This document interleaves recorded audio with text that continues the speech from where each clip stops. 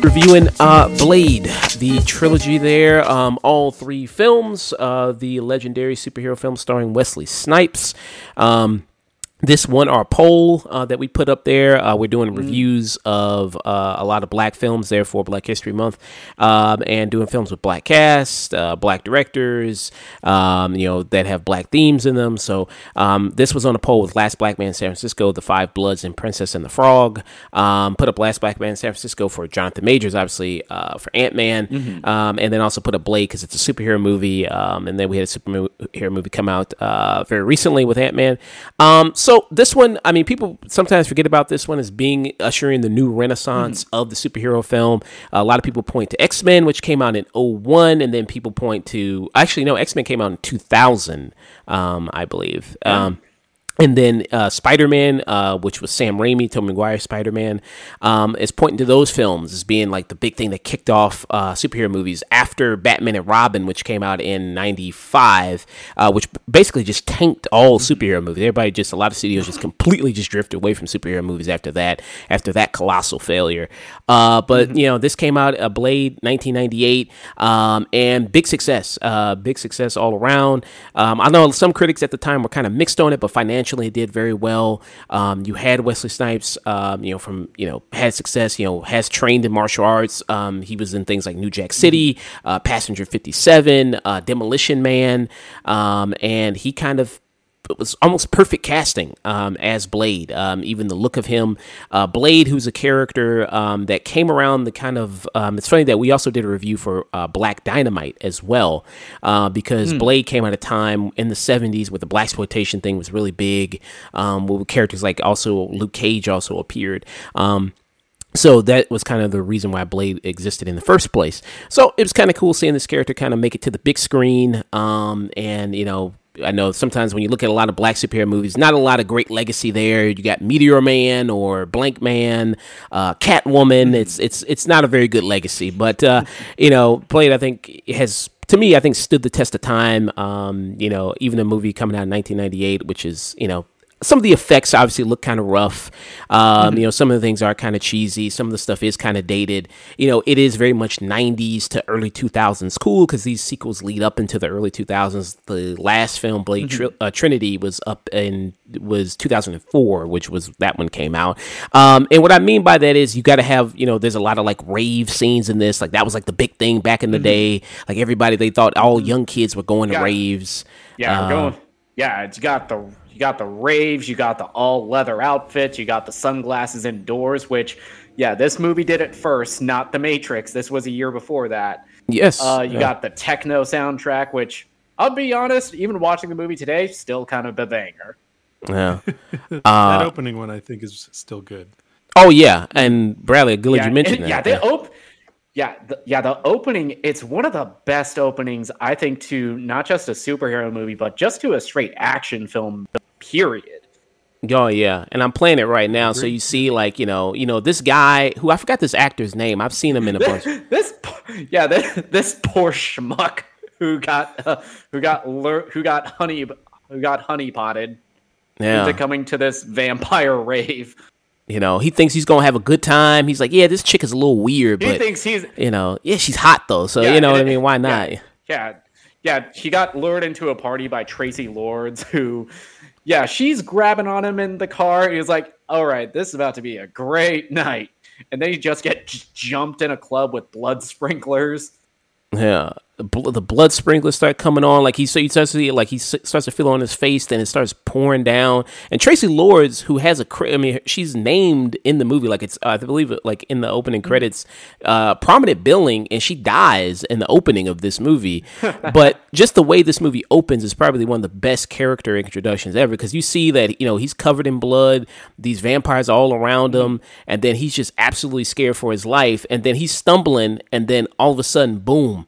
You see Blade crawling away, and then just clean black boots. This dude's armed to the teeth. He's got a sword on his back, and every single one of those vampires is scared shitless of him. Yeah. They're like, oh, fuck. And I like how they made sure, like you see, like in that scene, the blood did not touch the black boots. They made sure not to, you know what I mean? That blood stopped right at those black boots. You know what I mean? They're like, nah. You ain't fucking up the fit. You ain't fucking up the nice fit, man. Either the clean boots. You know what I mean? Hey, I've been watching a lot of Boondocks, and they say in that show that, a pair of sneakers, it's basically $150 landmine.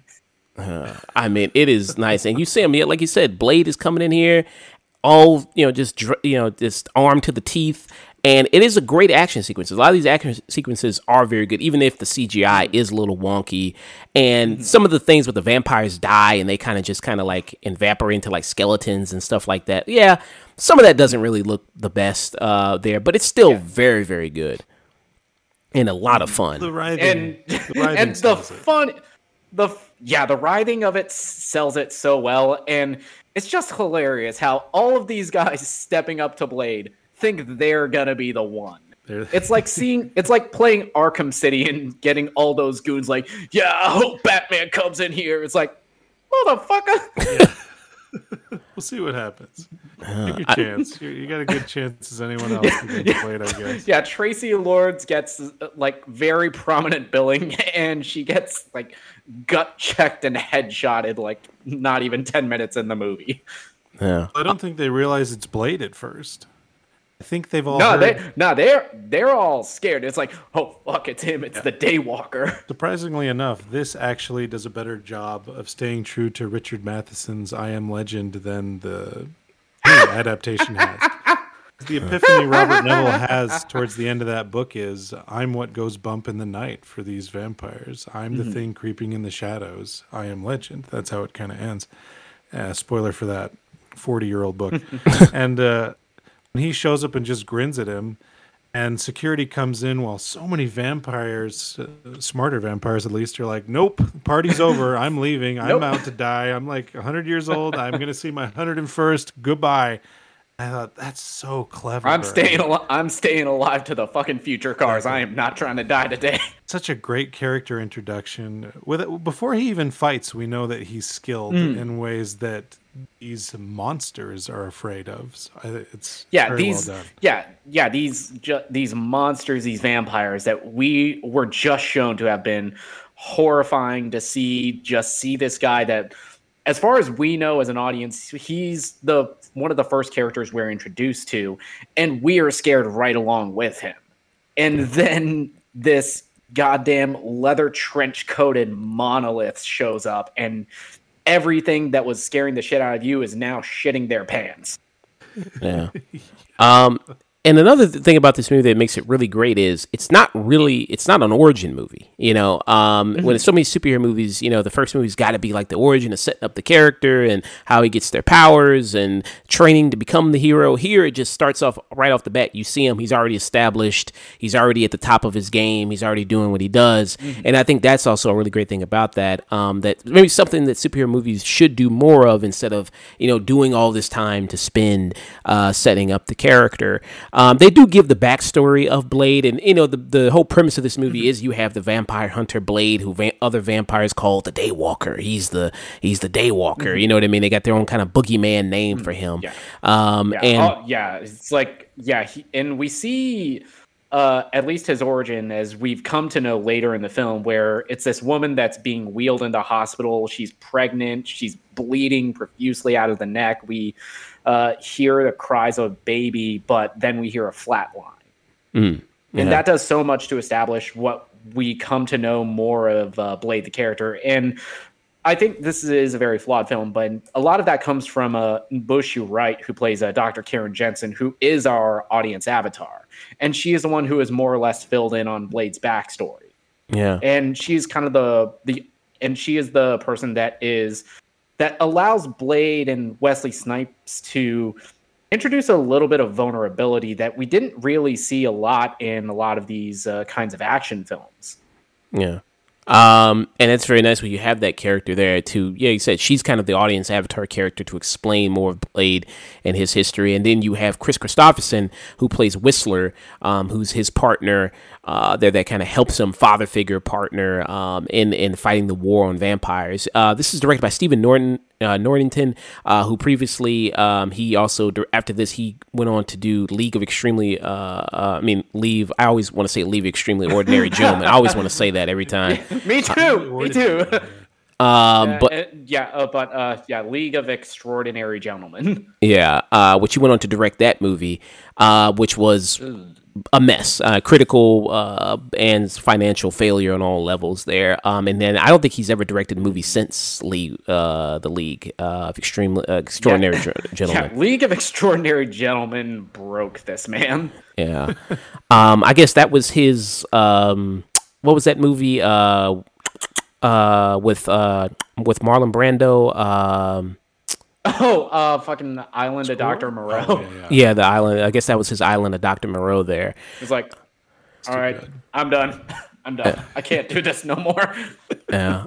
And Chris Christopherson is really great in this movie. He's awesome in this movie. And you can see why he was brought back for the sequel, even though that his character is supposed to die in this first one. So you get why, they kind of brought him back there.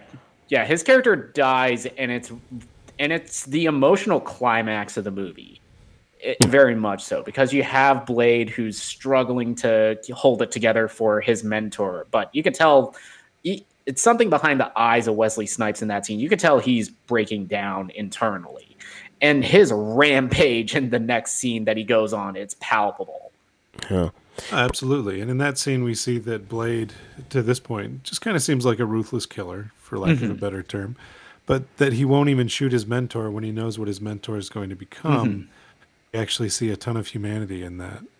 Blade isn't just a mindless killer that enjoys hunting vampires, and he does enjoy it a lot. He's very happy when he's killing vampires. Hey, you gotta love what you do. Hey, you gotta love what you do. Exactly. And that's where we discover that, because his mentor's like, you got to kill me. Just do it, Blade. Blade just leaves the gun and walks away, and I thought that was very well done. Yeah. The main antagonist of the movie, you have Stephen Dorff, who plays Deacon Frost, who is funny. Stephen Dorff, he's most known probably for doing Blade. I don't know why people ask his opinion on superhero movies. I guess because he was in one, but he always says like they're fucking pointless and they're stupid, and who wants to see the things. He's kind of one of those people that talks about it. I say he can't. He can have his opinion on it. It's just kind of, the irony is just kind of funny there that he's most known for doing a superhero movie, and he talks a lot of shit about him. That's just the irony. It's kind of funny there. Yeah, it's like which I'll say it right now, his best role I've ever seen him in, and the one that he is the most known for, is in a very genre that he apparently despises in every single interview he gives. Yeah. That's unfortunate. Yeah. His character, Deacon Frost, is full on 100%. My dad owns a dealership type of behavior,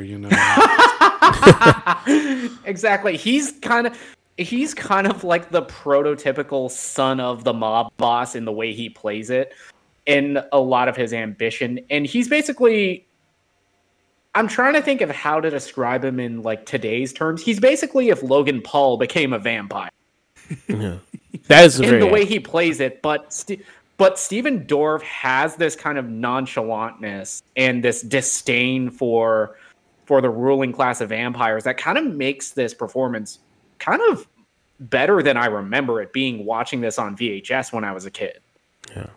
I think with Stephen Dorff, so his whole kind of, with Deacon Frost, his whole kind of goal in this is to become a vampire god, to become the ruler of all vampires. And I think he sees, he has a little bit of, I think, insecurity there because he's amongst the counts of all these pureblood vampires. And there's a little bit of a, kind of a barrier there between pureblood vampires and then vampires who were just turned. And so he kind of feels, I think, a little bit of insecurity there. And he, wants to be kind of top dog amongst these kind of vampires, and doesn't see the need to very much, have a truce or alliance with humans, because a lot of these, vampires, as Blade also talks about. And another good thing about this movie, they do set up good world building as well, because Blade also talks about how vampires are amongst this in this society. They're the, kind of ones pulling the strings behind a lot of things, and they're in politics and all this other various different institutions in order for them to exist in society. Every single one of the settings we see, like the ruling class of vampire, it's all sleek, it's all very modern. It's like tech that probably doesn't exist yet. There's this air of regalness with a lot of the ruling vampires that we see very briefly in this film, and even more so in the second one.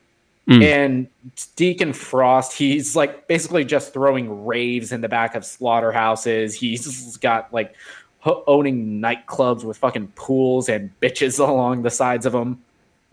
Yeah, it's like the head vampire, or the head vampires, you could say, a lot like Brian Cox's character in Succession, and Stephen Dorff is the Roman. You know, he's like, I want to be a vampire god and have people bow to me. And the elite vampire's like, dude, that's going to get us disinvited to George Clooney's Christmas party. Why would we draw that attention to ourselves? You're out of your mind. Stop being a cartoon child wants to rule things and get with the actual program. I think both of them have their flaws and their wit about them. Like a vampire god sounds pretty cool, but that, you know, they've been alive for thousands of years. They know the song and dance. Yeah, and one of the main ones that we spend time with is Dragon Eddie, who's played by Udo Kier, and he plays it with this I've kind of seen everything feel to it. It's like there have been like 100 of you before this, and you're nothing more than another ant to me, which kind of makes that character's death scene that much more tragic, and does a little bit more to set up Frost as an actual villain and a counterpart to Blade. Yeah.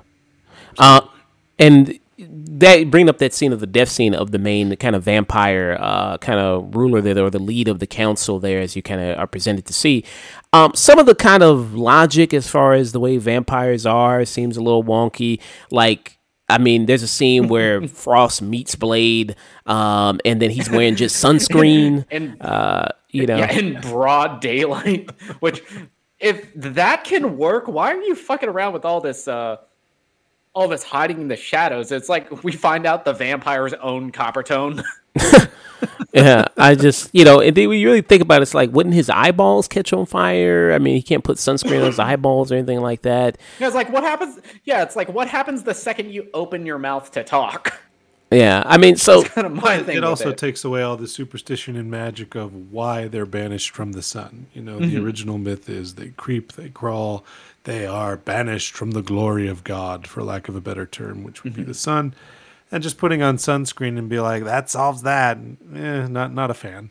Yeah. Yeah, putting on sunscreen, wearing like motorcycle outfits, throwing on a motorcycle helmet with a shaded visor somehow protects them from the sun.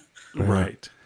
And the bloodlust could be which I kind of get why they made a lot of those decisions, because the comic it's based on, which I think Blade originally appeared in the 70s in the comic Tomb of Dracula, which was basically Marvel publishing like straight up the Dracula story from Bram Stoker.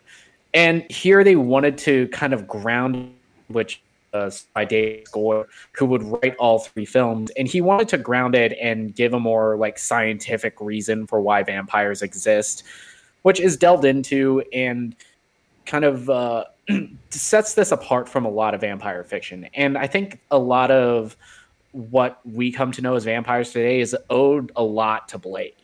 Yeah. I agree. And then also that scene where he meets Deacon Frost in the park there.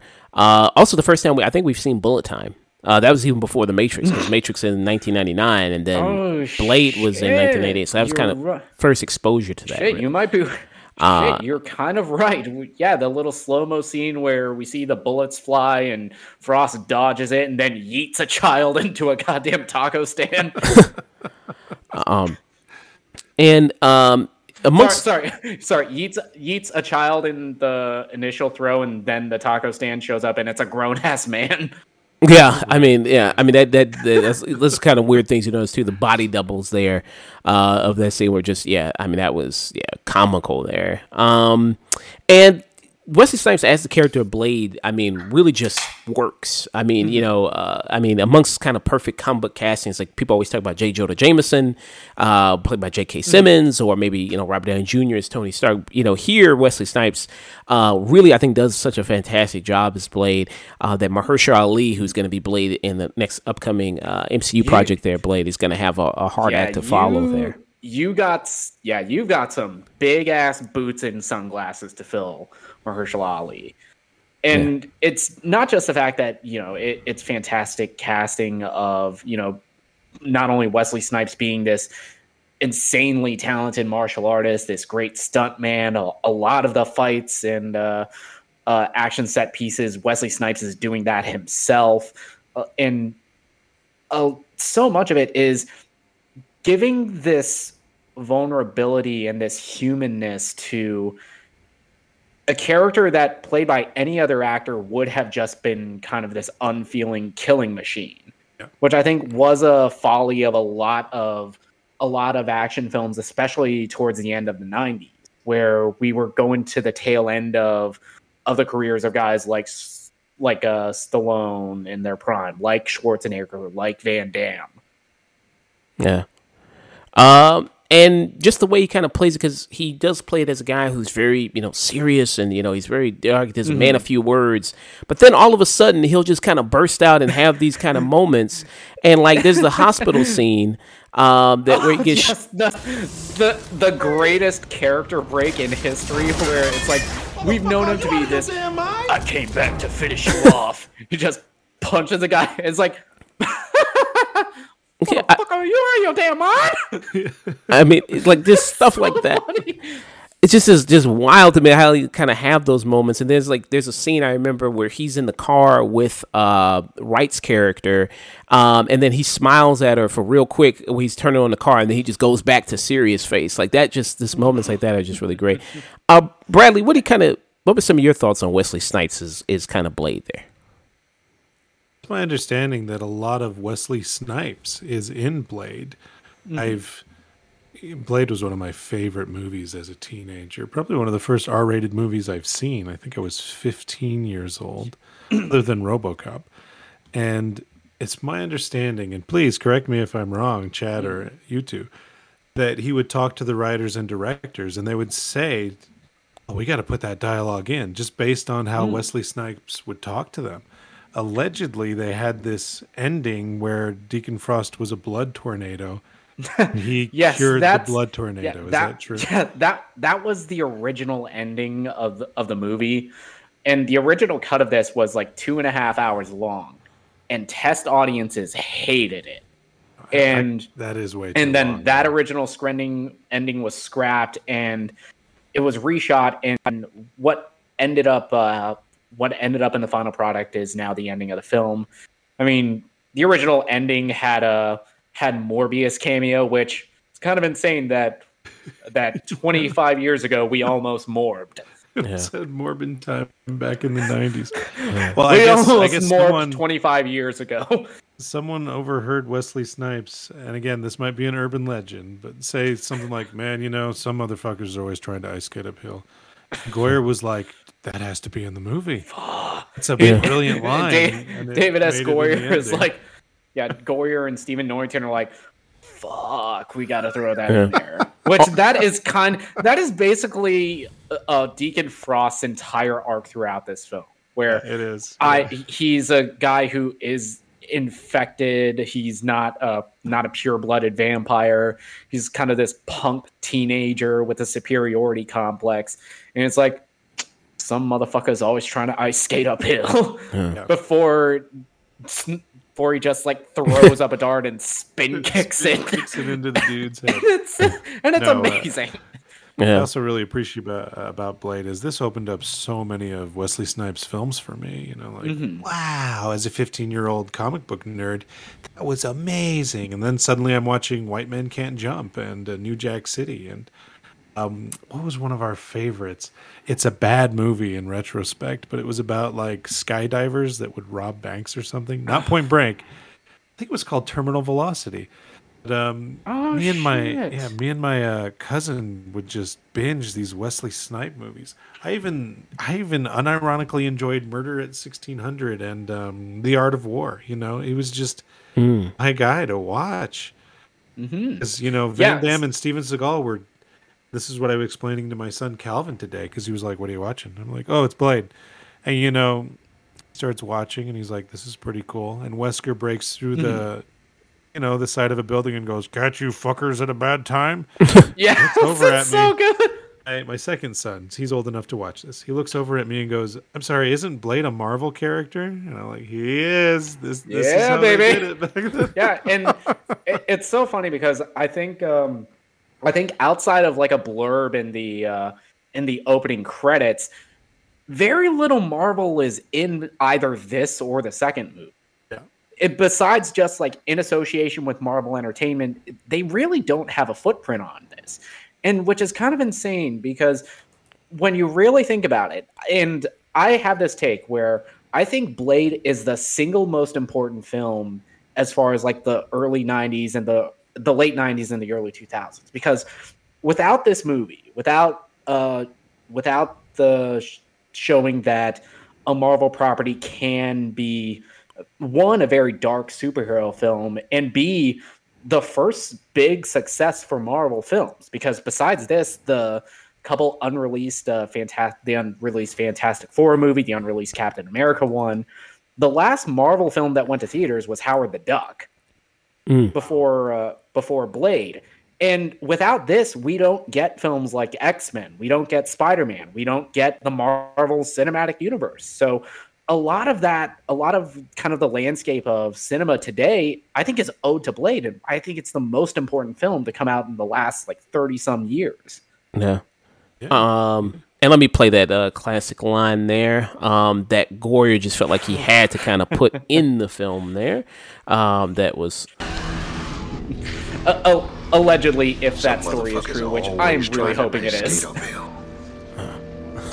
and that whole action scene at the end is really great. I mean, you have a scene where he rips a dude's throat out and throws it at another dude. I mean, that's can't get better than that. He rips the dude's throat out and throws it at another dude. He has a guy down on the floor and is just repeatedly soccer kicking him in his balls before he just lifts him up 8 feet in the air. He has a spin kickoff with another goon in the middle of this massive fight scene.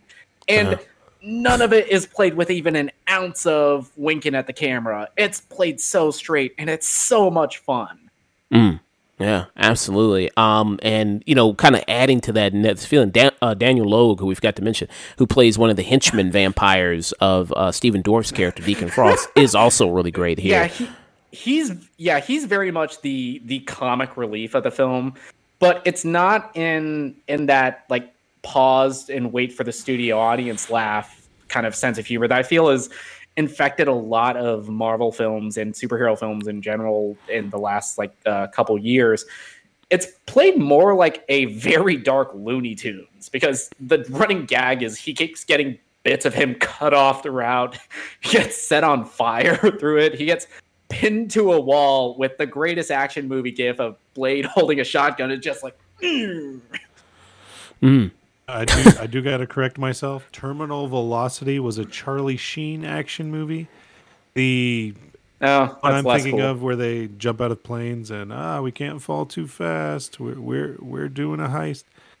Gary Busey in it, also in Point Break, and that was the Wesley Snipes movie. Okay. Parachuters. So yeah, professional Okay. skydivers team up with tough cops and try to capture a renegade computer hacker. So it's a terrible movie, but me and my cousin would watch it all the time because Wesley Snipes is just one of our favorite action heroes.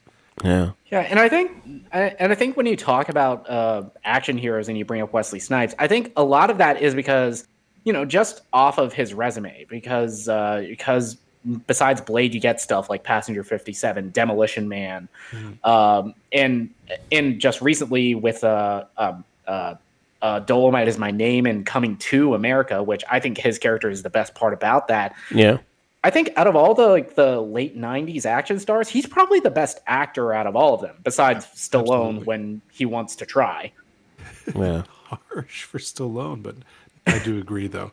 Harsh but accurate. Jean-Claude Van Damme and Schwarzenegger, when they kind of got over their, we'll say, punch kick, or they just kind of faded because of how awful they were at acting. Which I'm not trying to come down on anyone, but you imagine Jean-Claude Van Damme trying to give a nuanced performance? I did like JCVD, actually. Yeah, the monologue in JCVD is fantastic. Yeah, the monologue in JCVD JCVD is fantastic. And and Blade is one of the best characters, and I think one of Snipes' iconic performances, and one of the iconic black superheroes, because as much credit as Black Panther gets for being like one of the being the first black Marvel character, Blade did it first. Yeah.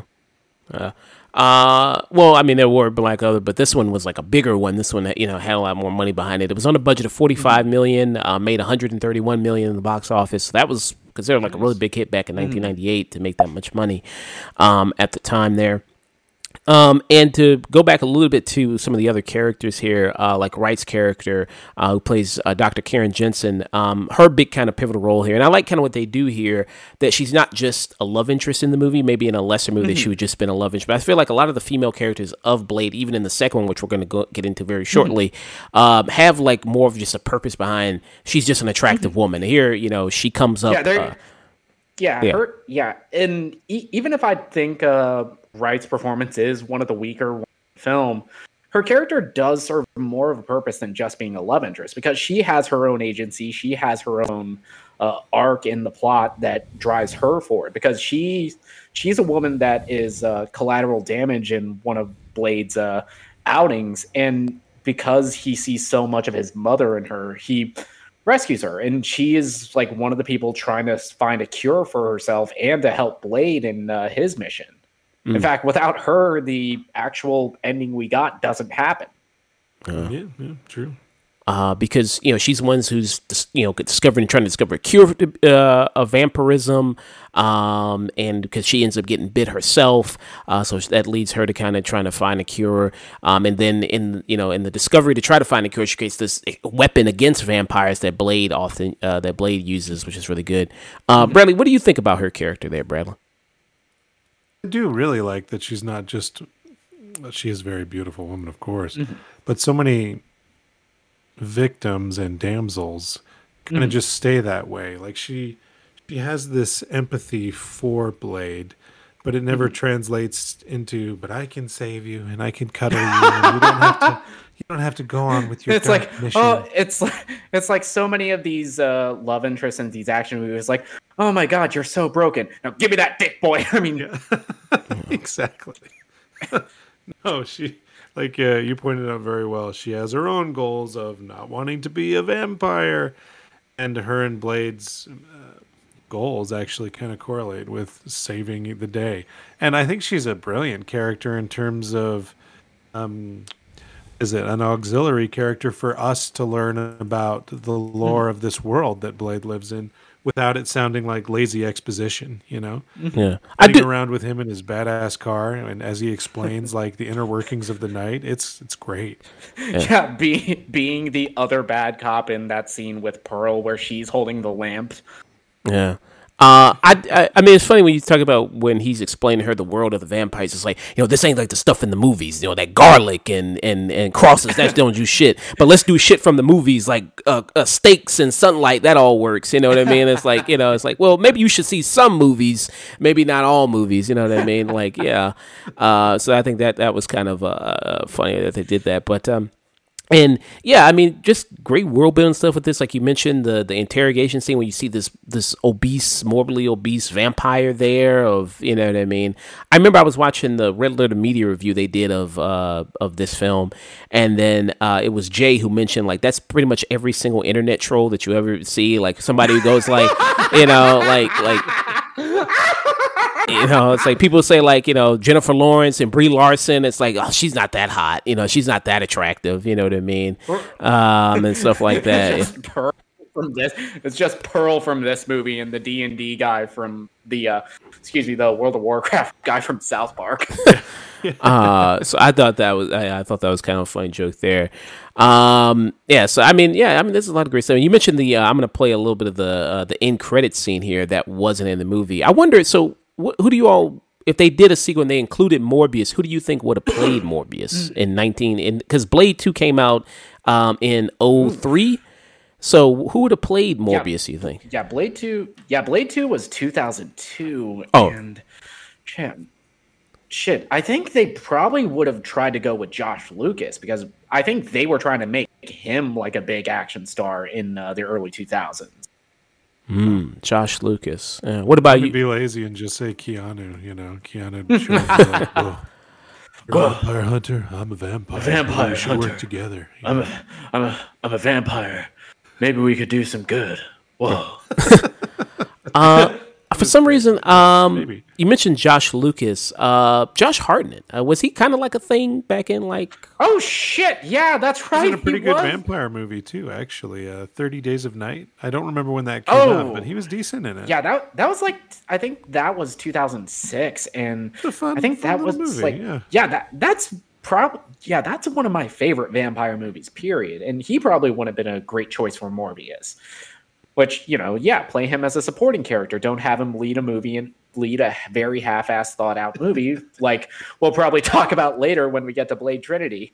Yeah, let me play a little bit of this Morbius here. It's over. Like, it's really weird. You keep your cue. It's like, I've never felt better. Was bad. Well, Besides, as long as there's a war going on, I still have a job to do. Oh, yeah? Then you're back on the clock.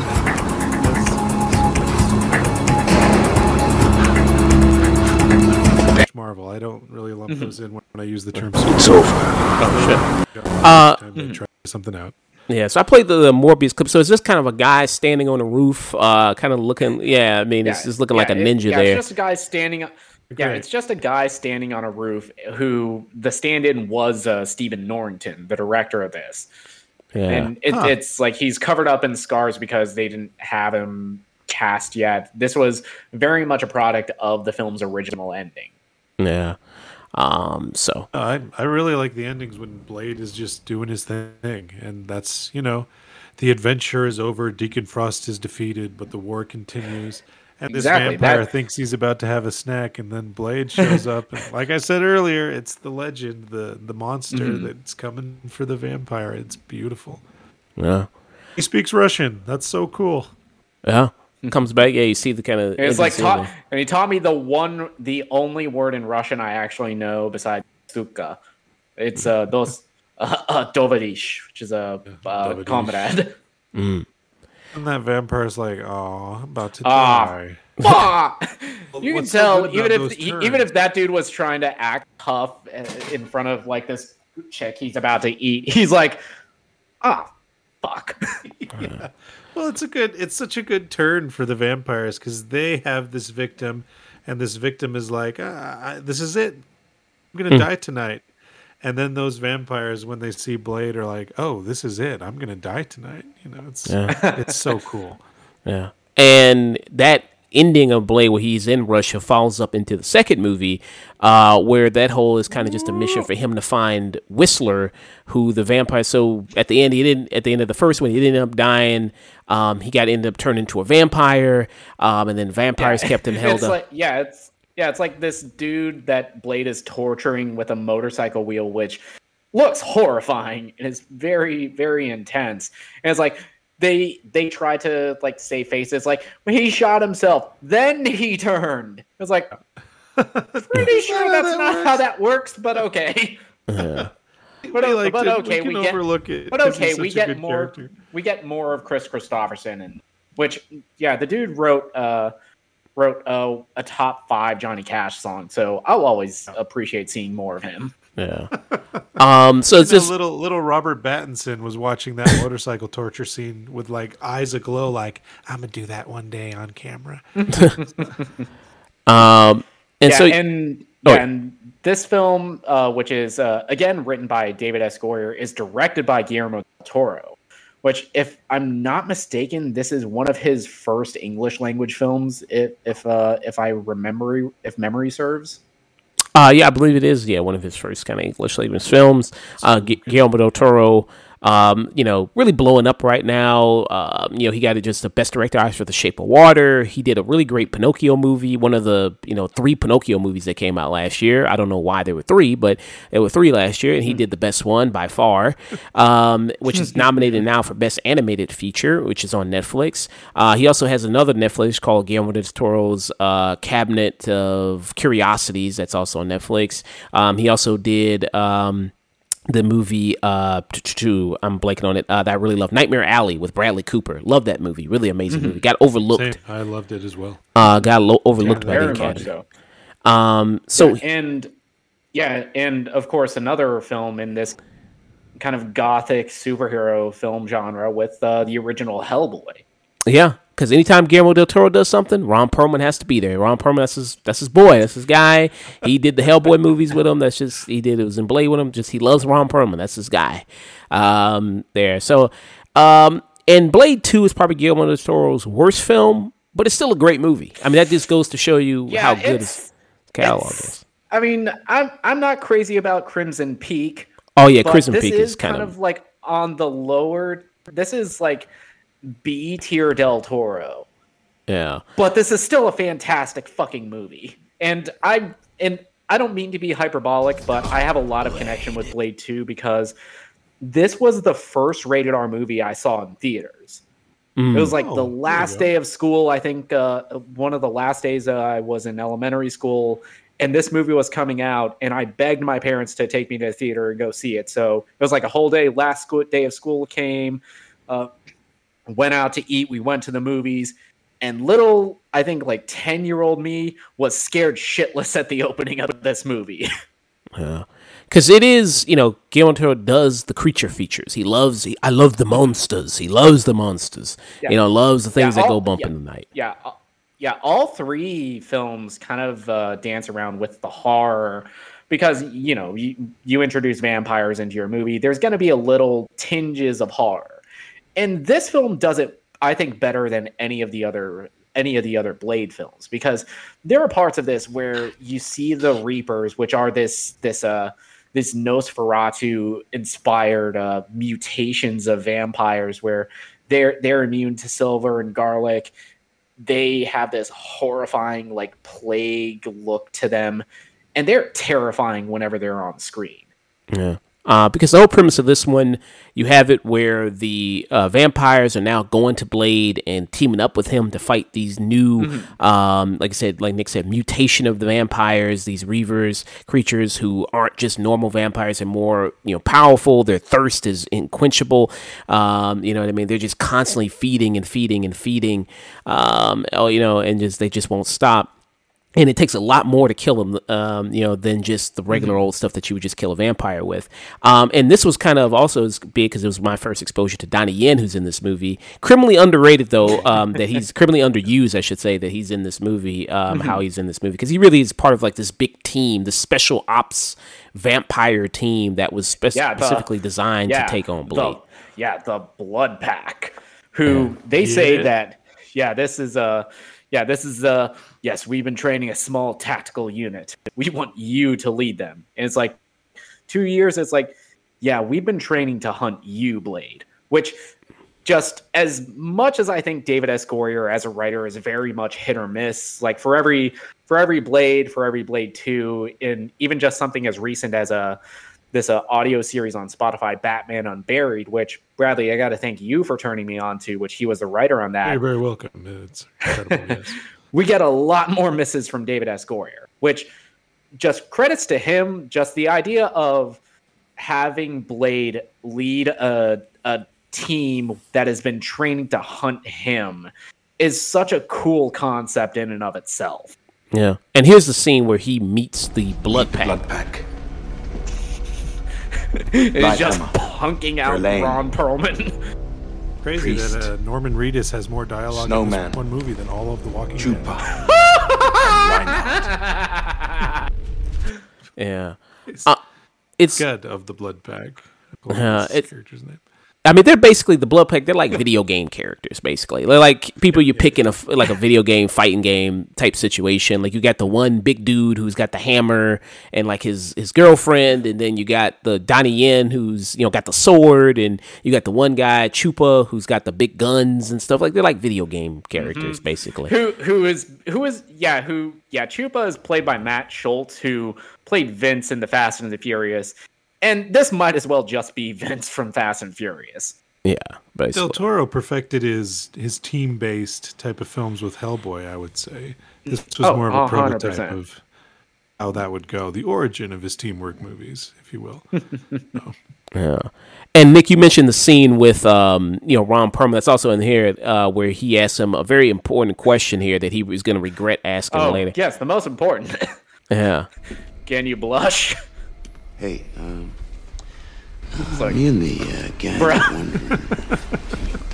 And then it just spends. Hold on, I'm playing a clip here real quick. I'm playing a clip. Oh, yes. Can you blush? Here we go, Poppy.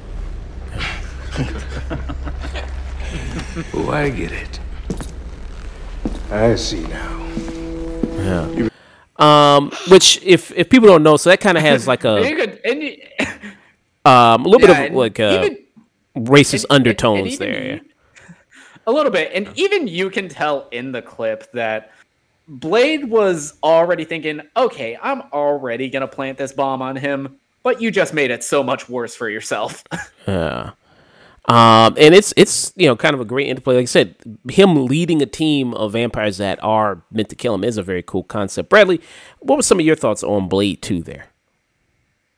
I actually love the Blood Pact. They're campy in that way that reminded me of being a kid watching superhero team-ups, whether it was animated features or... I still, to this day, adore Batman 66. Anytime someone has like a niche or a gadget or just a personality based on their weapon, I'm like, I'm having a fun time. This is cool. So when they kind of get to the double, what is there like a triple cross in this movie? And everyone just starts turning on everyone else. It kind of emotionally bums me out. Like, but I like the Blood Pact. It's like in the very first scene where Blade and the Blood Pack are out, one of them gets instantly bitten and turned by a Reaper, and it's a very, very kind of emotionally charged scene where this guy that they've been very close to for 2 years is turning into one of these monsters, and they're just trying so desperately to put him out of his misery. Yeah, exactly. Oh, really love the design here. I've loved so many of Guillermo del Toro's creatures, I'm just going to call them.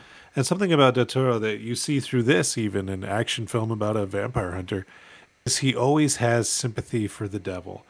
And that's a poetic term, but Nomak isn't just a brain-dead monster. He actually has his own ambitions, his goal. He's lonely. When it comes down to it, he's just this lonely, vile, kind of cool guy. I'd hang out with him. Yeah. And Nomak is played by Luke Goss, who would go on to work with Del Toro in Hellboy 2: The Golden Army as Prince Nuada. And he is a much more interesting character than I remember from watching this movie in theaters in the summer I had Stars, where they played this every single day for an entire 2 months, and I watched it every single time.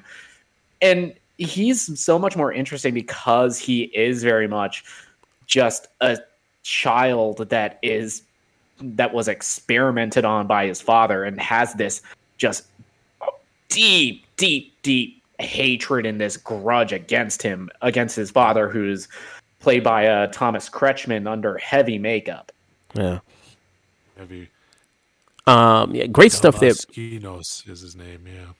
Makeup wise, when they do, I mean, again, this movie being, kind of 2002, still kind of bad effects. Cause I remember there was a scene, especially like when they're fighting, like in the, kind of towards the beginning of the movie, when they first, kind of invade, Blade's compound, the squad that Blade is going to end up leading. There's a particular scene where he's fighting, the female vampire, and it just looks like a straight video game. It looks like straight PS2. Yeah. I mean, it really does. Yeah. There is a little bit of that kind of rubbery 2000 CG that does look a little bit funky, but in context, I think it does kind of work because these are two superhumans. They kind of do move that unnaturally fast that even as kind of rubbery as it looks, it still works for me in the scene. Yeah. I think it worked a lot better on. I went binged all of these just recently, preparing. It worked a lot better than I remembered.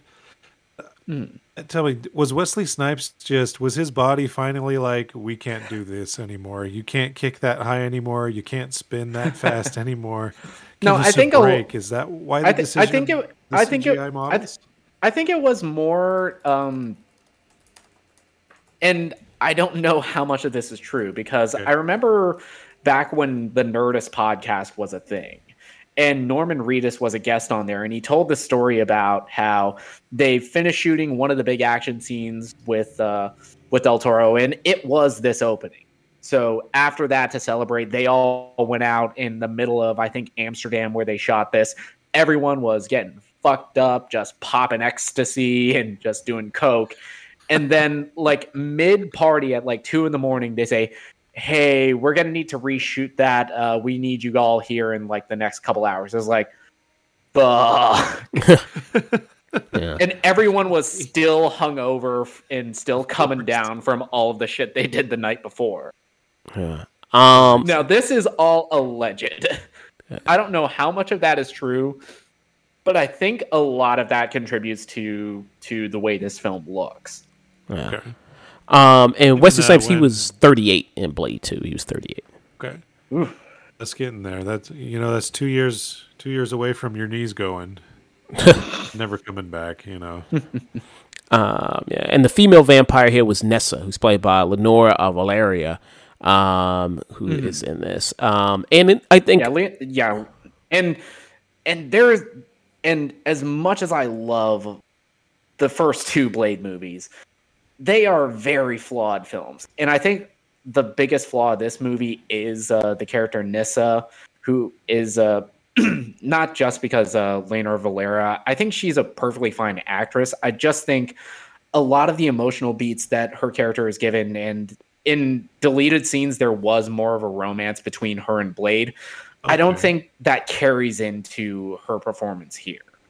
Not really, no. Yeah. But she also has her own goals and her own ambitions and her own family drama that we find out later towards the end. So, yeah.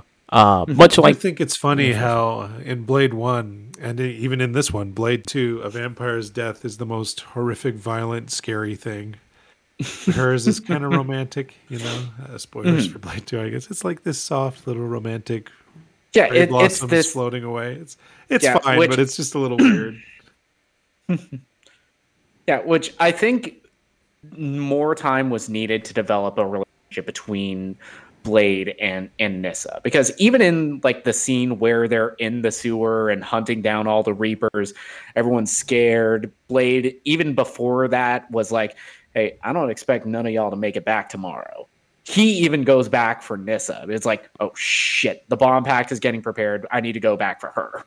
Yeah. Yeah, so I think I know that you barely mentioned, like, much like, kind of with the first movie, she's a character who has her own goals, had her own motivations, got her own stuff going on, the family drama stuff, because her father is, I guess, King Vampire. I guess he's like one of the oldest vampires ever, and she's kind of got her own like different family dynamics there going on. So I thought that was pretty interesting there. Again, even though the effects are kind of wonky, still good action stuff. I still think that you kind of see here again. Good Donnie Yen stuff. That scene when they go into the club, when they go to the House of Pain, that whole sequence, very good. That whole setup, that was very good stuff.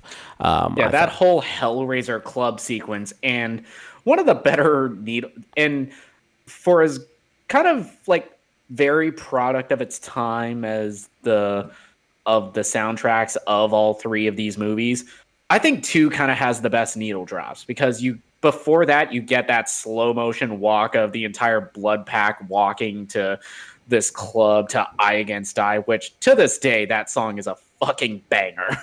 I agree. Yeah.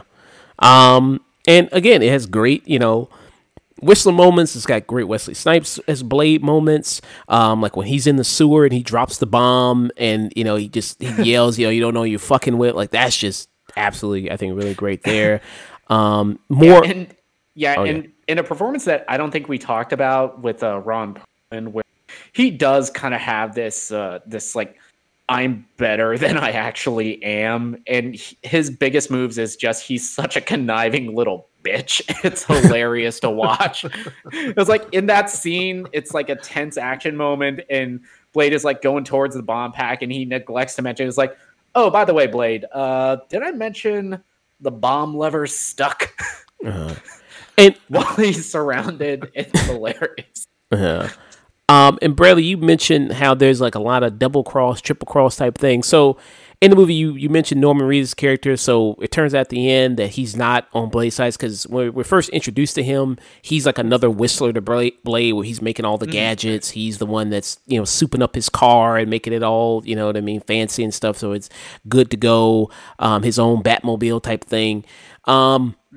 But he does a cross that he's been working with the vampires the whole time.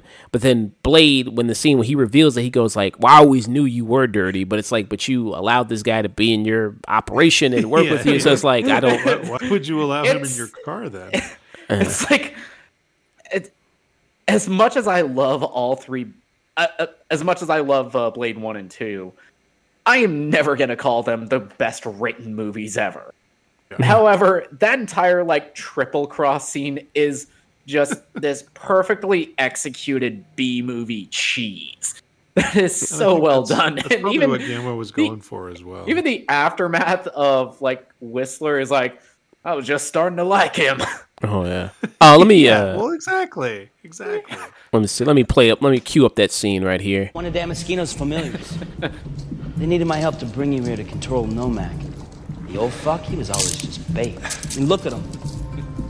He's your only real weakness, man. You may be fast, you may be strong, and all that other bullshit, but in the end, B, you're just too human. Well, you little shit. Let me see. Let me go forward a little bit to see where he finally blows him up, because that's kind of a good scene there. It's so good. What do you think about that, man? Two things. It's like, wow, this is the most range One. that Norman Reedus has ever been I've been shown. on you. Has ever shown. Since they turned you. Right though? Two. It's not a dud. Oh, great.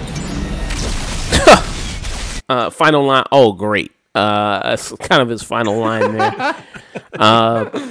It just explodes. And it kind of ends the way the first one kind of ends, because there's a scene where he has to like regain his strength again, like in the first one, where he has to, he's ingesting blood, because Blade doesn't drink blood like a normal vampire. He takes like a synthetic type of thing, or a concoction that he makes so he doesn't drink human blood, because he has one of the vampire's weaknesses, which is the thirst. He does crave blood, but he doesn't drink. He tries not to drink human blood at all.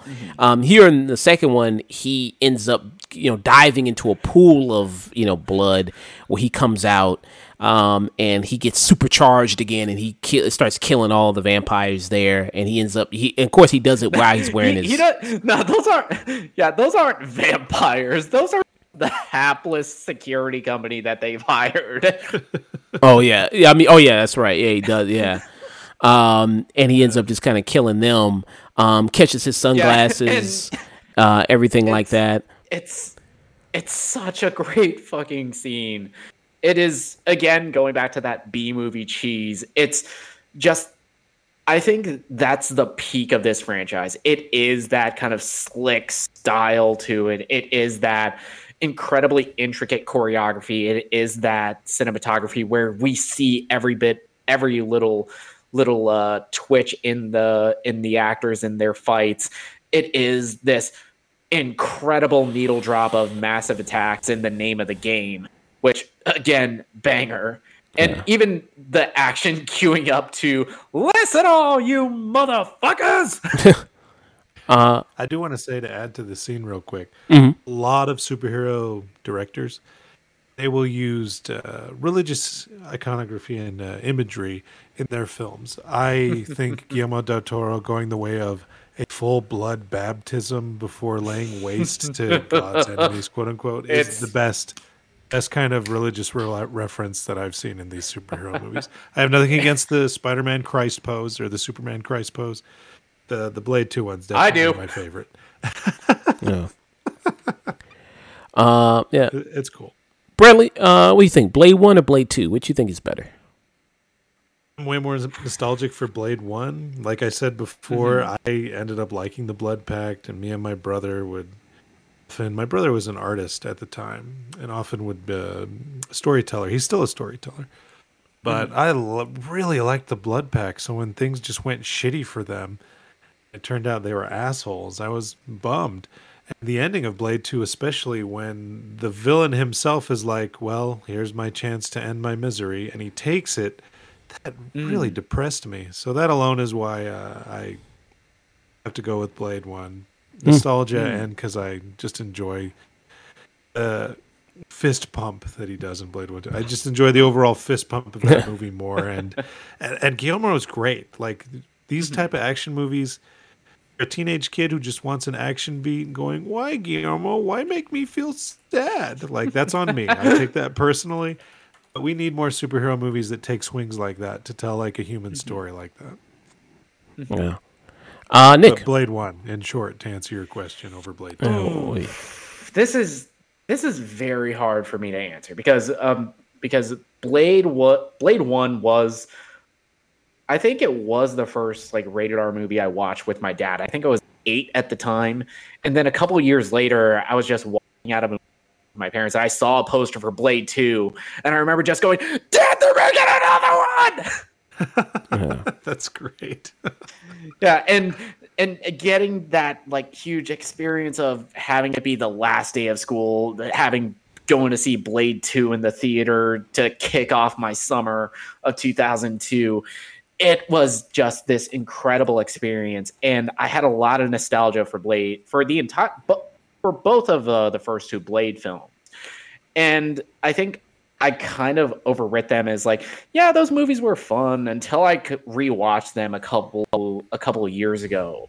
And then just seeing a lot of the first Blade, where I think it is a very flawed film. I think even though we talked about how great, and Bushy writes, Karen Jensen is as a character, I think her performance is like the one thing that is kind of a hindrance. And I'm not too crazy about the third act of that movie. Just the actual ending and the whole like MacGuffin of let's awaken the blood god plot. I think that's the most comic booky part of that film, and I think it's also the weakest aspect. Yeah.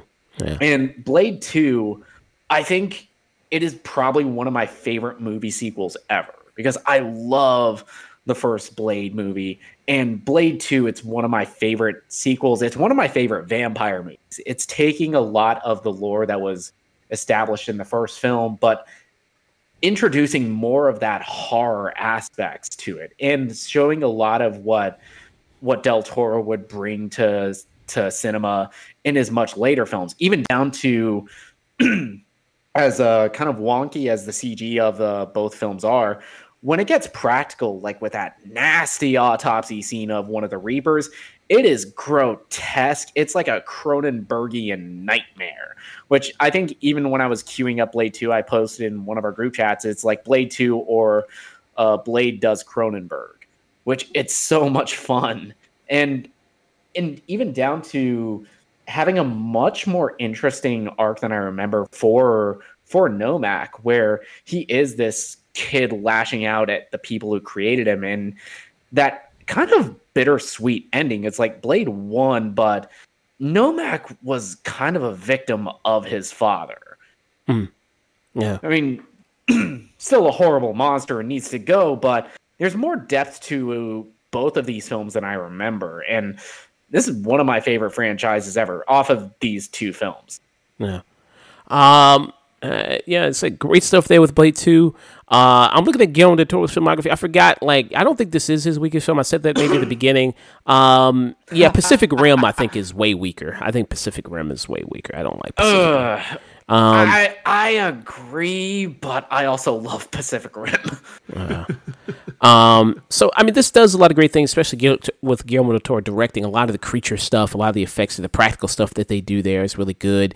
The fight scene is a little, again, like a 2000 fight scene. Kind of looks like some WWE, 2K, kind of stuff.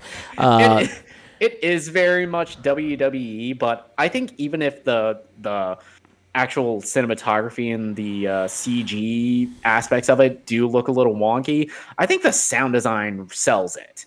I think the sound is like you hear every single crunch of every single impact landed, and I think that sells it more than even the faults of that actual scene. And again, just getting that very bittersweet, because I think this is the only film in the franchise where we actually see Blade in any kind of danger with his final fight scene with Nomad, because Blade, even with the first film where he's kind of outmatched, it's like he plays it with such a cool-headedness that Blade's gonna make it out all right, okay? Yeah. Sure. And it's interesting that this film, kind of has a little bit of connection with the first one, in that they also kind of bring back more of a family stuff with it. Because in the first one, it was with Deacon Frost, who was with his mother, which they don't really play into that much. Shania Lathan, who's in the first one. You mean the super Oedipal shit of the first one? Yeah, which was, they don't really play into that much, that he had a relationship with his mother. That doesn't come up until kind of the end of it. Here in the sequel, they kind of bring up like the whole relation with Nomak and his father, and how there's that dynamic. And then you also have Nessa, who's the sister of Nomak, and then that relation with the father. And Bradley mentioned how that, kind of her death is kind of a very kind of more of a romantic, I guess, kind of one, or more of a softer death than you see in the other kind of movies there for the other characters. Also, the movie ends great stinger, great kind of funny kind of thing at the end where he ends up where he goes back to the guy in the first one.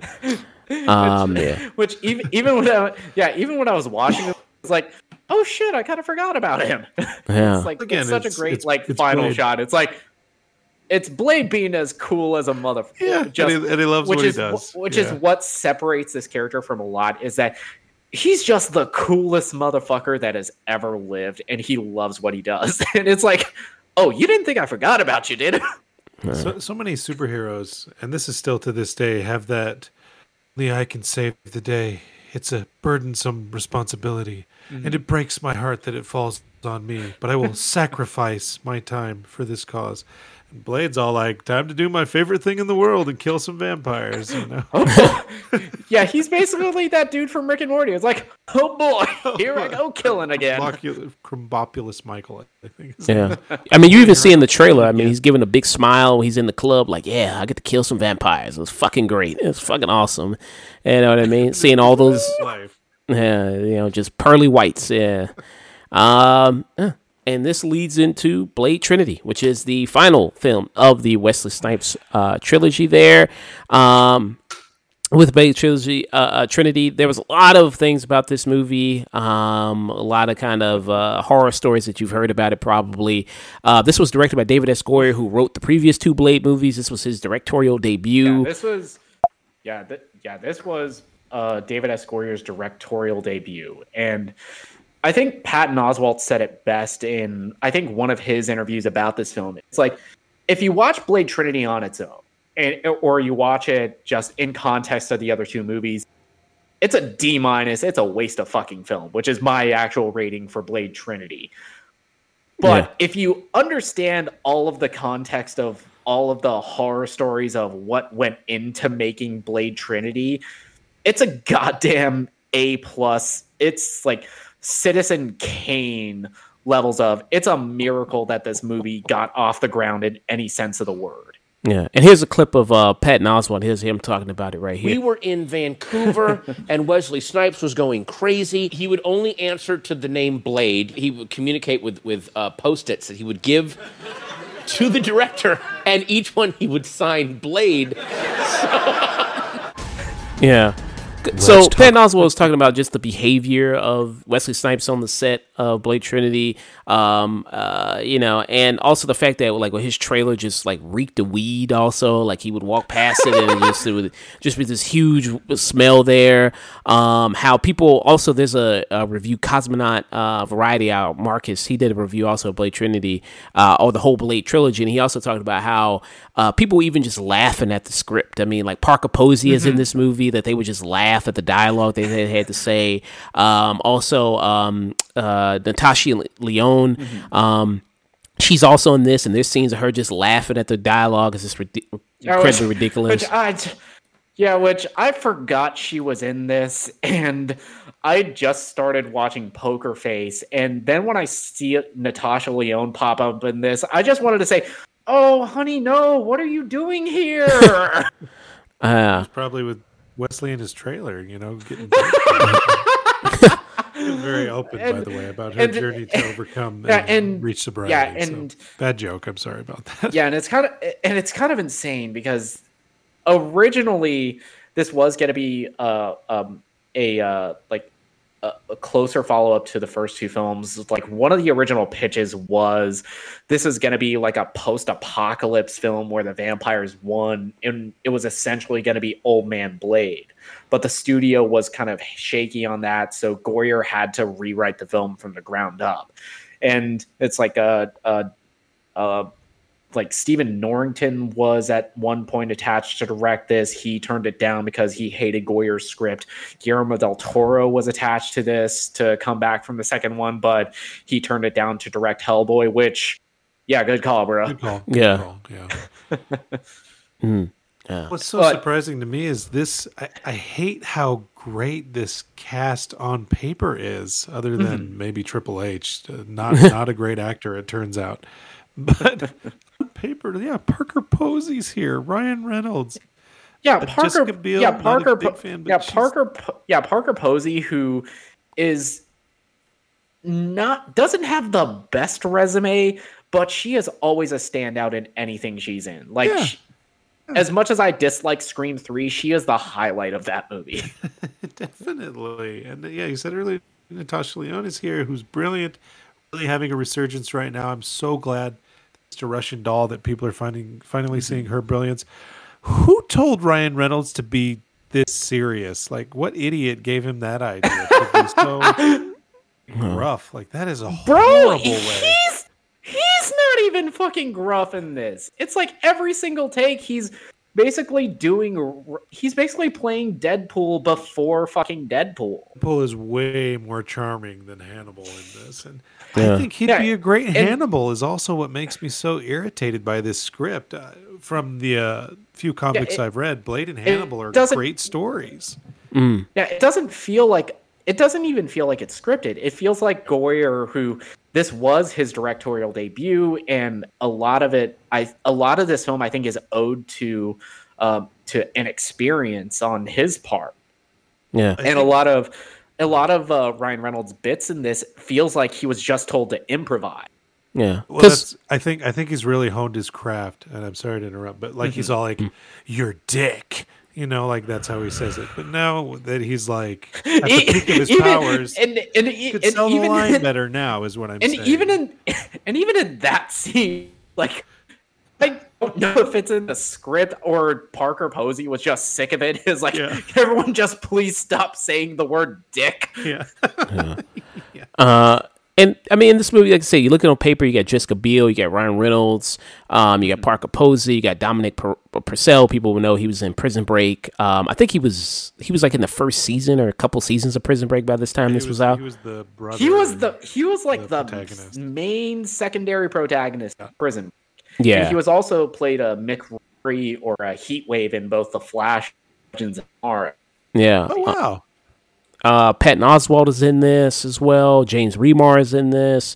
Of course, you have Chris Christopherson, who's returning, and also Wesley Snipes is returning. But Chris Christopherson is Wesley. He dies at this movie. He's the one that just is like, I can't do this anymore. This shit is crap. He got out. It's like, oh my god, it's like, oh my god. Sucks. Get me out of this movie. So he was lucky he didn't have to be on there for that long. And Goyer, I mean, the way he talks about his style is he's like, I don't really write dialogue. I just kind of write situations, and I let the actors kind of, you know what I mean, kind of, because they can just kind of do it as they kind of go along. So he doesn't, like he says, he's not very good at writing dialogue, even though he says that. So that's kind of his whole style. Yeah, dude, we can tell. And the premise of this one is you have another kind of vampire society kind of group here, led by Parker Posey, who's all about bringing back Dracula, who is Dominic Purcell's character there, and trying to resurrect him so that he can lead the vampires again. And then, of course, Blade and his team are trying to stop him, but of course, with addition to the vampires, in this one, I like how they do kind of play into the fact that vampires have their play in society, because you see that they're kind of manipulating things with the police and then the FBI, because they're also hunting Blade along with that. So I kind of like that a little bit, that they're playing into that, because they never really did that in the second or first movie that much, even though they mention it. So I do like that. Mm-hmm. Yeah, and a lot of my problems with this movie, I think it comes down to wasted potential, because like we said about the second movie, just the concept of Blade having to lead a team of vampires that have been trying to kill him is a cool concept. And even Blade now having to contest with the human world on top of the vampires is also a really cool concept. And it really serves as the actual weight to the first act of the movie. But besides the first 20 minutes, and right when Blade gets captured, Ryan Reynolds comes in, and it's literally never brought up again throughout the rest of the movie. Which I think is the biggest problem of it. And he's just like walking in broad daylight in downtown LA, armed to the teeth with his fucking sword on the back, after he's supposedly public enemy number one. Not a fucking cop in sight. Yeah. They had a lot of ideas just being juggled, and I don't think they ever knew which one to commit to. Like, even Dracula kind of only doesn't show up till like mid-third act, and he's like, "I'm Dracula, I guess I'm here too." Yeah, it's a very bored Dracula performance. Which I love Dominic Purcell. I love his character on Prison Break, and he's one of the highlights of his appearances on The Flash, and he's one of the mainstays of Legends of Tomorrow. His character was always so much fun on there, and for a long time, he was actually my pick to play Venom, because he does so well at playing that good guy at heart, but always does the wrong thing, even though he wants to do right.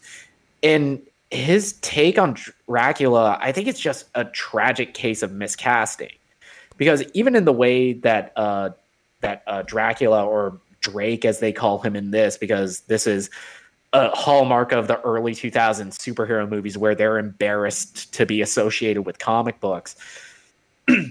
A lot of it feels like it just needed a different actor, needed more of this kind of like cool, charismatic menace, something closer to how Bram Stoker wrote Dracula, or appearances that we would get in the Netflix series that came out from Stephen Moffat with Claes Bang's take on the character. And it's just kind of lacking here. And I don't blame it on Purcell necessarily. I think he's a fine actor. I just think he was given the wrong direction for this. Yeah. Dracula turning into a CGI mess at the end was a bad choice, in my opinion, as well. I mean, Dracula's supposed to be bigger than a computer game, you know? Yeah, and also just an odd decision, because he's like, we're told that he's like the first vampire. He's so much more powerful than any of them. And in the action scenes, he's just like another vampire that Blade has killed literally hundreds of throughout all three of these movies. Doesn't really do anything interesting. Yeah. And I mean, yeah, everybody was pretty much over this movie. Pretty much. I mean, again, Wesley Snipes, like, there's a scene where he's on the slab there, and he wouldn't even open his eyes for this. And that's the alternate ending. And there was so much of this movie that Wesley Snipes outright refused to shoot, so they had to use stand-ins. They had to CGI his face on the stunt doubles. Patton Oswalt, I think, has the story in one of those interviews about the much cooler black guy that would show up on set because Wesley Snipes refused to come out of his trailer. Yeah. So, I mean, he just was absolutely kind of just over this. Yeah, this third movie. I mean, there's some kind of, I said, introducing, this newer group because you have Jessica Biel's character, who's and she's the daughter of Whistler. She's Abigail, and she's Whistler's daughter there. Could have done some fun stuff there about that dynamic. That doesn't really happen much. She doesn't even really have much of a reaction to his death until way much later in the movie.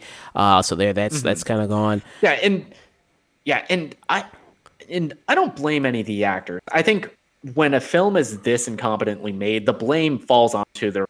And not that Goyer is a bad director. Oh wait, what else has he done? Directed. Fucking The Invisible and The Unborn. Yeah, he's a bad director. Never mind. But I think a lot of that is owed to just really weird choices, because you get a scene where Jessica Biel is having this breakdown over the death of one of her friends, and it's not shot in a close-up, which I think, if you're trying to get an emotional scene, you want to focus on the most important aspect of an actor, which is the face. And it's shot in this really awkward wide shot with Blade just awkwardly standing in the background, just repeating the word, use it, while Jessica Biel is just breaking down.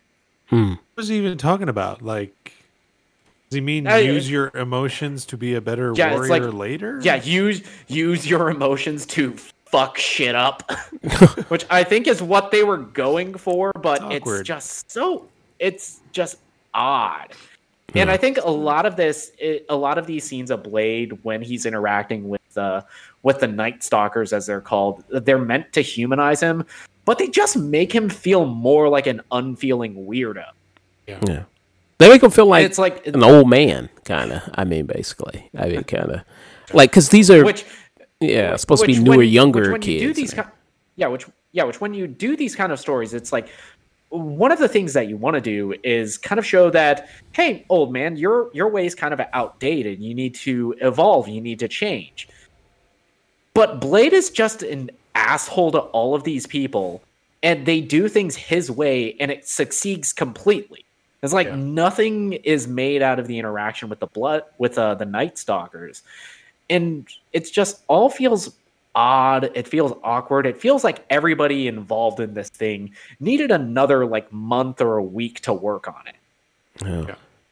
And here's the clip when he kind of is talking to him, some of the Night Stalkers here. That's really good. Supposed to be helping me. You? Look at you. You're kids. You're not ready to roll with this. I mean, look at the way you dressed. But that's supposed to be tactical? What is this? What is that? Fuck you. It's a joke, huh? I mean, it's basically him just calling all them out. He calls them kids.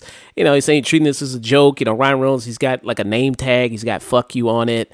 I mean, he's too old to be trying to be that edgy, bro. You ain't, what I mean? It's like 17, 16, bro. You look too old to be trying to do that, man. Your Backstreet Boy goatee is not fooling any. We know you are 35. Yeah. And it sucks because Hannibal is such a good character in the comics. He's an obscure character, and Blade is kind of an obscure comic issue that had a huge place in the 90s, along with The Punisher. To turn him into just, all right, Ryan Reynolds, let's see some of that improv, like you said, Nick. I mean, he's not even... It's like he wasn't even given a character at all. And Hannibal, he wears like an Australian Outback hat and just loves killing vampires like Blade does, and we don't see any of that in this. And more of Hannibal King, he's a really fascinating character. And even there are hints of it in this film, because they say that, Hannibal King used to be a vampire. He was cured. And they imply that, a lot of these fucking vampires are turned against their will, which is a very interesting concept, but it's not given any time to develop. And their endgame is to just create this virus that indiscriminately kills every vampire. Which, wait, what about the people that are turned against their will? You established that you can cure them. I mean, you're one of those people. Too late. It's too late. Fuck him. Yeah, it's just too late. He's one of those close the escape hatch behind him types. No reform. I do want to give Goyer credit. At the end of Bram Stoker's Dracula, look upon the defeated Dracula, who is now dead, and it is a beautiful man. And they're like, oh, so he was once a human as well. How good that he is released from his violent, disturbing, lonely walk of the earth, and is now a corpse and is beautiful, etc., etc. So the fact that they at least let Dominique be his beautiful self in his death as well is kind of a Dracula shout out. Maybe I'm giving him too much credit for having that play out that way, but I enjoyed that. So Nice. it is what it is. Yeah. Any final thoughts on Blade Trinity? Yeah, just outside of the script, which we said is horrible, it's full of these half-baked ideas. Outside of the direction, which at best is awkward, and even when it does work, it feels like it was an accident more than something intentional. The biggest charm of the Blade films is in its action set pieces, with this intricate choreography and how these are shot so clearly.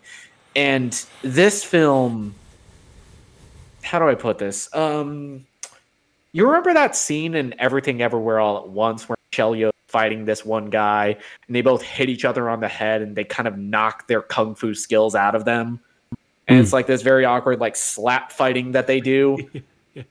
That's what the action in this film feels like. It feels like it was that, but they just cut around it and give all of these like 1,000 cuts in like a 30-second fight. And it's like a slap fighting. And it just feels awkward. It feels like it's covering up the fact that most of the actors here don't actually know how to fight outside of Wesley Snipes. And somehow you made even him look bad in this. Yeah, I agree. Bradley? Let's see. Well, it's definitely the worst of the three by a wide margin. It's like most sequels that we get in the superhero runs where it's so bad that everyone, as they're leaving the theater, kind of unanimously says, well, that's the end of that franchise. And it's so sad to think about. If you're going to kill an adorable dog in a movie, you have to nail that. That has to be perfect. I'm not trying to say it wasn't funny, but I was like, oh, poor little guy, you know. Just everything just hits wrong. There's a scene where Jessica Biel's dating and being human bait for herself, and for some reason she looks like she's dressed up as like a nanny at an orphanage. I was thinking, the way vampires are, Jessica Biel, you could dress, or David Goyer, whoever made that decision, she could just dress up as herself at the subway. Why does she have to put on a silly old lady costume? I mean, you could do that. Terry, kind of playing into a lot of what the pitch was for Buffy the Vampire Slayer, where we follow the like big titty blonde girl, and she gets cornered in the alley, and oh, call an ambulance, but not for me. Exactly. So everything here it's just a mess, and like Ryan Reynolds opens as a narrator and then closes the film out as a narrator. What the hell is that about? Why is there a narrator at all? I feel like they banked on Hannibal King and the Night Stalkers being much bigger hits of characters than they actually were. Okay. And that kind of is what makes their interaction so awkward, because they're so at the forefront of this movie, more so than the title character of Blade, that it feels like they wanted to do more spin-offs with them, but everybody hated this movie so much that it basically killed this entire franchise to the point where the next time we saw the character was in 2006 with the television series that was on Spike TV. Mm-hmm. Yeah. With Sticky Fingers. Sticky Fingers. Yeah. To close out my final thought on that, you go Dracula, like, guys, that's like, to quote Gyllenhaal, that's the Avengers level threat of Macabre. That you gotta go so big with Dracula. Just like you said, Nick. He's just some vampire.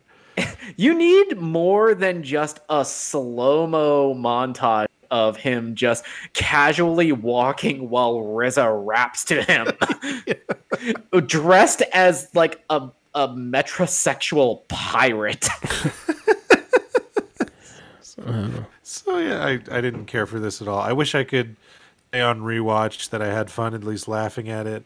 It's not even that funny. I do like that Ryan Reynolds finally found his voice and what works for his shtick, his routine, because he narrates films now and he actually is fantastic at it. Like, such a great comedian. And it's cool that all these actors, as big as they are now, do have in their IMDb one of the worst superhero films.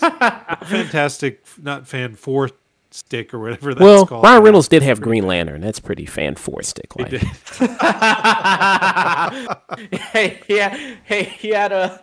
had X-Men Origins Wolverine. Then he had this, which is like, hey, I guess fourth time's the charm with a superhero film. Yeah. I forgot about a lot of bad superhero films. This one's probably not even the worst now that I'm really thinking about it. No.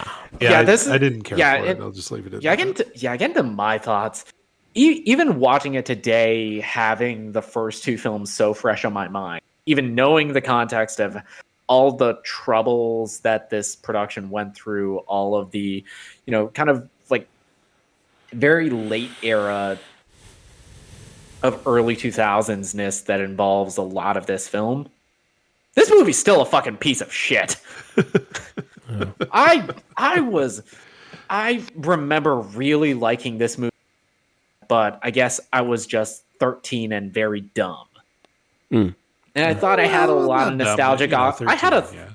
I thought I would have a lot of nostalgia goggles for this movie, but having just watched the first two, rewatched the first two, and watching this so close after it, this is a just embarrassment to the franchise Blade as a whole. It's an embarrassment to the superhero genre. It's just so half thought out. Whenever we talk about these more recent films where they are very much the products of the early 2000s superhero films, this is one of the worst examples of that. And I wouldn't even put these films like Black Adam or Morbius in that category. It feels just half-assed, and it's all the more insulting because so much great came before it. This is one of my... I was angry when I was rewatching this film for the show.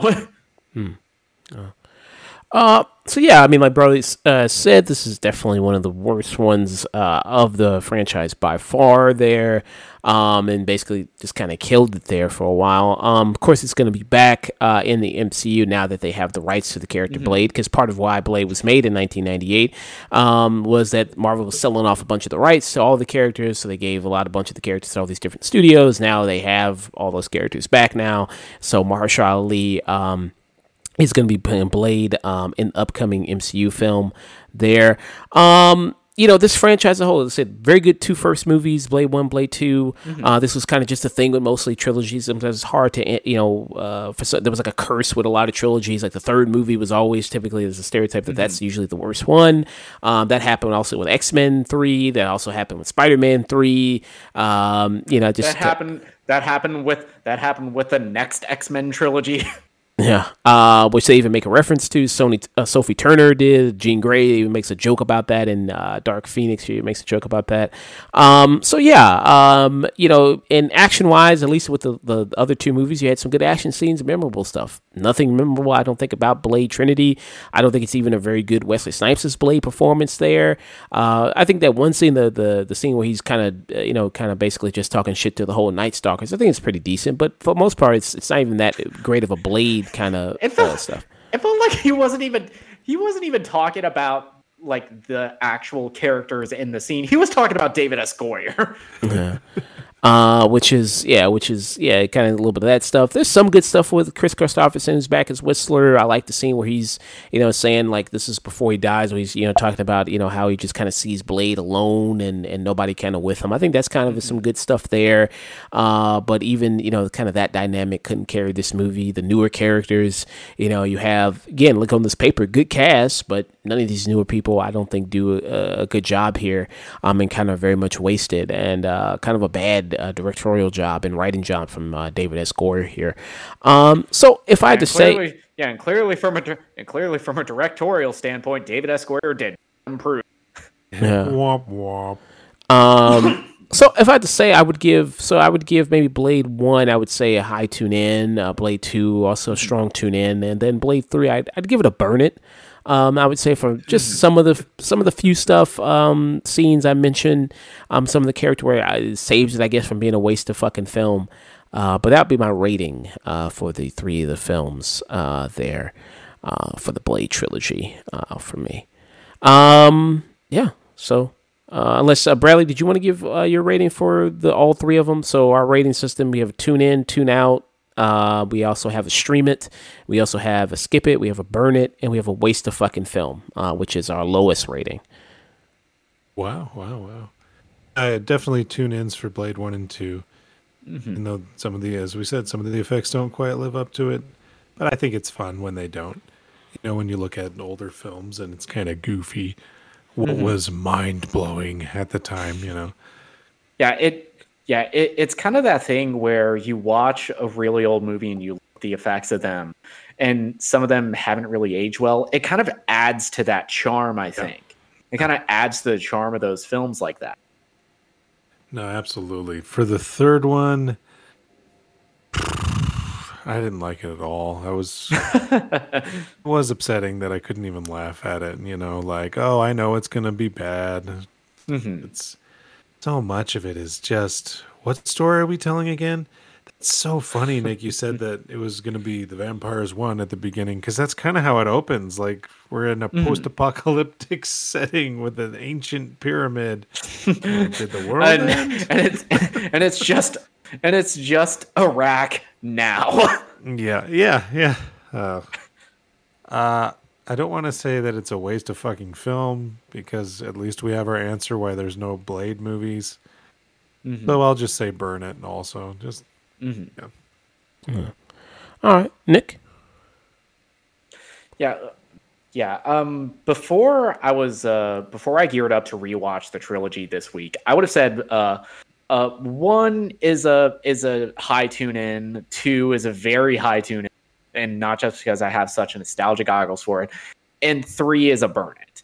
But then rewatching all of the films in such quick succession, Blade, just because of how charming it is kind of this perfect time capsule of the late 90s and how much it influenced films like The Matrix, like the early like aughts of the superhero genre, and how important the film ended up being. Blade 1 is this is cinema for me, because not just because of how great the film is on its own, but just because of what it meant to the genre and what it meant to black cinema, period. Because this is like the first big successful, we're taking this all seriously, black superheroes, and it became so iconic. And Blade 2, it's one of my favorite cinema theater experiences of all time. It's one of my favorite film sequels, period. It has such great action. It has such great setup and dynamics between Blade and the Blood Pack. I would have said tune in earlier, but just because of how much fun I was having, especially when Blade does go on his rampage, it's also a This Is Cinema. I love both of these films. And I kind of had a guilty pleasure feeling going into Blade Trinity when I was doing my recent rewatch. And even knowing all of the troubles that it went through, knowing that, yeah, this movie kind of sucks, but it can be charming in its own way. And the more I was getting into the film and rewatching it, this movie is it's the fucking sweaty, herpes-infested taint of the superhero genre. There's just nothing really redeemable for this film to me. It's not just a bad superhero movie, it's a bad Blade movie. It misses everything that made the first two films so charming, where it was this kind of hyper stylized, like sort of grounded real world, but also introducing all of these supernatural elements, this creature feature stuff, these horror elements, having this and this very intricate action choreography. None of that's here. And it's just one of the biggest disappointments of the genre. And it's one of those things that makes me more hopeful for Mahershala Ali and the MCU's Blade, because if you can even capture 1% of that cool factor that made the first two Blade films. Because you don't even really need to be that gory when most of your enemies turn to ash. You don't really need gore in a Blade film when you really think about it. And if you can capture like a hint of that coolness, then you'll at least be better than Blade Trinity, which gives me more hope for MCU Blade. All right. And that was the Blade trilogy review there.